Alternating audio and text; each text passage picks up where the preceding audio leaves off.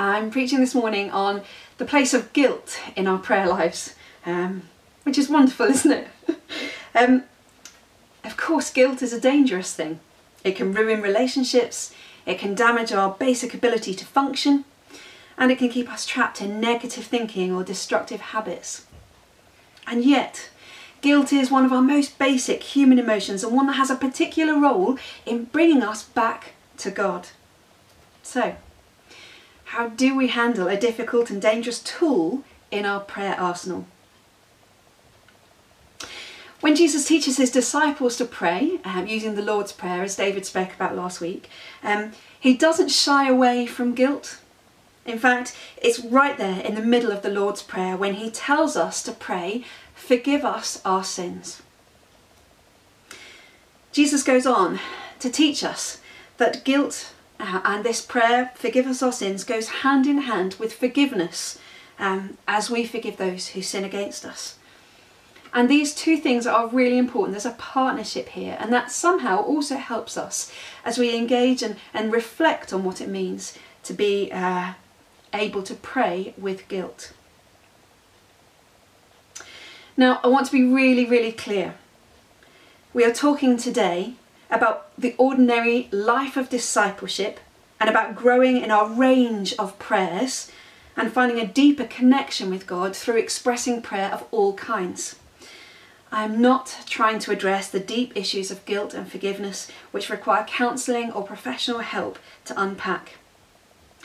Please, if guilt hits a raw nerve with you, or if it causes you pain as I talk about it this morning, then get in touch with a trusted friend, a counsellor, your GP, or one of the staff team so that you can talk it through and work out a way to engage with your guilt in the right environment and with the right support. What I am talking about is how we, at this discipleship level, allow guilt to shape the way that we pray. Jesus is teaching us and them how to do it, and his prayer is a model for us. And so if we are truly seeking a prayer life that reflects the discipleship of Jesus, then we need, for that whole life of prayer, that guilt would be part of the mix. Now, I know that because you're human just like me, that you will wrestle with guilt. It will be difficult for you. All of us, when we say something wrong and cause upset, when something happens that causes offence, when we recognise that something we have done was the wrong thing to do, it cuts us, especially if it hurts someone we care about. If we get something wrong at work, if we've given a friend advice that has caused them harm, if a choice we have made has a knock-on impact we didn't expect, or if we find ourselves giving in to a temptation we struggle with, our spirits within us experience guilt. Now, this can feel like a gnawing discomfort, a painful regret, and it often feels like heavy shame. Responding to guilt nearly always leads us in one of two directions. Either we push it away, we cover it up, denying that we did anything wrong, and try to feel better through that denial. Or we face up to it. We engage with remorse, apology, restitution, and we allow God's transforming work to occur.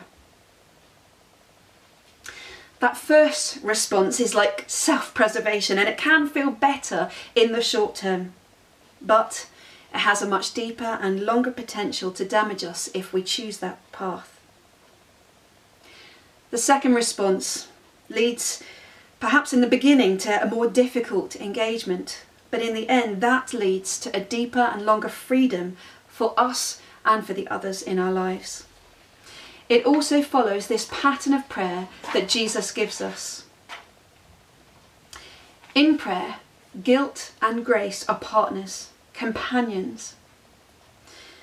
When, not if, when we get things wrong, when we make mistakes, if we choose to let guilt do its work in bringing us back to Jesus, in bringing us to apology with others as well, then we can find our way through it to grace. That is God's work of discipleship in us. We see a beautiful example of it in two different characters from the Bible. I'm going to talk about King David first, and then we're going to go on to the passage that was read before from Daniel. But first of all, David, he gives us this beautiful example of responding to guilt in the right way in Psalm 51. David has messed up, not just a little, but a lot. He has done some terrible things. We find the historical accounts in 2 Samuel chapters 11 and 12. And this is a recording of David committing adultery and then murder to try and cover up his adultery.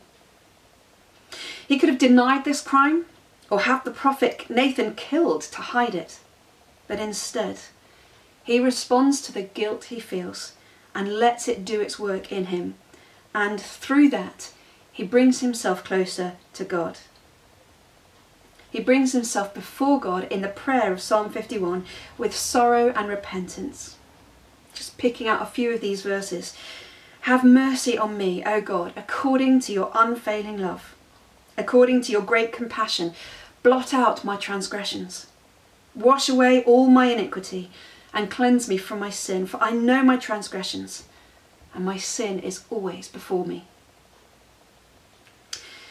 Because David chooses to let guilt lead him honestly before God, because he names it and acknowledges his wrongdoing, he knows God will forgive him. He knows that grace will change him for the better, which is why later on in the psalm he's able to say, create in me a pure heart, O God, renew a steadfast spirit within me. Do not cast me from your presence or take your Holy Spirit from me. Restore to me the joy of your salvation and grant me a willing spirit to sustain me. David is so sure of his relationship with God that he can do guilt and grace in the same prayer. Perhaps that's because of the relationship he's had for years, the closeness to God while he was a shepherd, while he was on the run, all those other experiences. His utter dependence on God means that he understands God's character. He understands that the guilt he feels will be brought with God, not carrying a big stick to hit him with, but that guilt was a doorway to a deeper relationship with God and a foreshadowing of the friendship of Jesus, which is so merciful. In contrast then, we have Daniel, who lived a righteous life. He remained faithful to God in the worst circumstances. Despite being taken captive and forced to serve the conquering king, the Gentile Nebuchadnezzar, he remained faithful when his life was in danger, and he could have taken compromise as an easy way out, but he didn't. Daniel was a very godly man and incredibly prayerful and patient. Through his whole life, his relationship with God was the source of his strength and tenacity. He regularly prayed and he understood scriptures. He understood Jeremiah had said that the exile would last for 70 years, and so he looks at the disaster which has come upon the Jewish people and he chooses to engage with the communal guilt that he feels. He identifies with the mistakes, the deliberate sin and the sin of omission of the previous generation, and he is able to include himself in the responsibility for where they are now. He could so easily have succumbed to his human nature, to blame his parents, his grandparents, or any of the others who lived and were doing these things before him. He could have cried out to God in prayer that this punishment wasn't fair, that their generation had not done the things. Instead, what we find is Daniel naming and accepting collective responsibility for the disobedience of God's law, and this beautiful prayer of confession and repentance. We also see that Daniel fasts and he prays. He puts away other distractions to earnestly seek God's grace, in hopes that through this repentance the holy city would come to be rebuilt and the Jewish people would be able to return and worship God there. Again, what we see is that Daniel has this relationship with God which is deep, which he already knows God's gracious and mercy and all of those wonderful characteristics. He is able to repent and show remorse and use prayer of confession that connects with the guilt that he has felt for the whole nation. He does that because he knows that grace awaits him. He is also ready and willing to get there by acknowledging that guilt. He brings himself and his people before God honestly. He repents of what has gone on in the past and trusts God's mercy to heal and restore them. Perhaps this moment in our history is a profound opportunity for us to connect with Daniel's prayer. As we experience waves of protests around the world about the systems and culture which have discriminated against minorities, we too can experience and pray with Daniel for our national guilt. For us in the UK, there has been sometimes a hidden bias towards Indigenous Caucasians. It's uncomfortable language, and I think that is the point. As individuals, we may not have partaken in racist behaviour or attitudes. We might have inclusive and diverse friendship circles.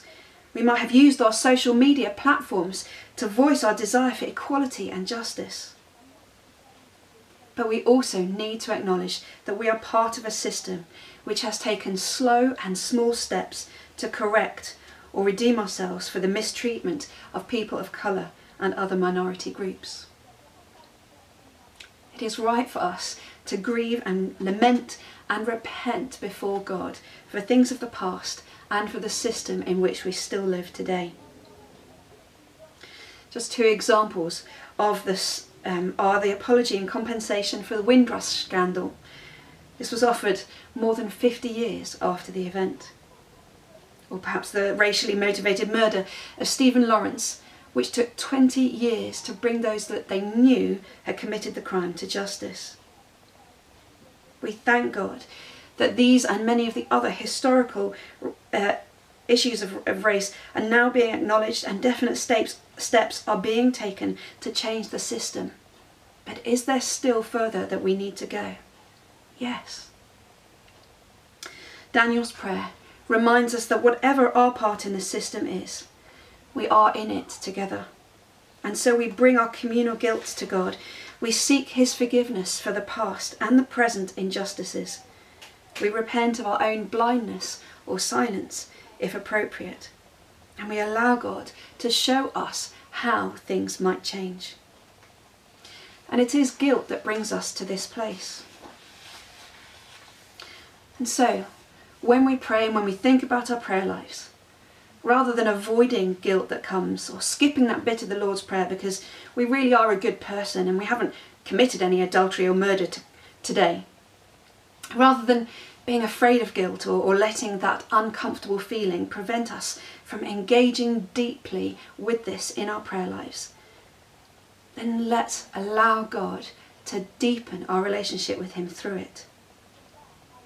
If we can be honest with God about who we are, in our fullness, our mistakes and weaknesses as well. If we can be honest with ourselves about our need of discipling, then this kind of prayer, the prayer of guilt, lets us get into the right heart attitude and engage with God's grace and allow him to transform us into something more beautiful. And so can I encourage you this week, perhaps take 5 minutes of each day. Find a prayer of confession that will help you come before God with more honesty, humility, and the readiness to be changed. Let these prayers give us something new in our relationship with God in the week ahead. I'm going to end with one such prayer. Saving God, we are your people, and yet we do not show the world this truth.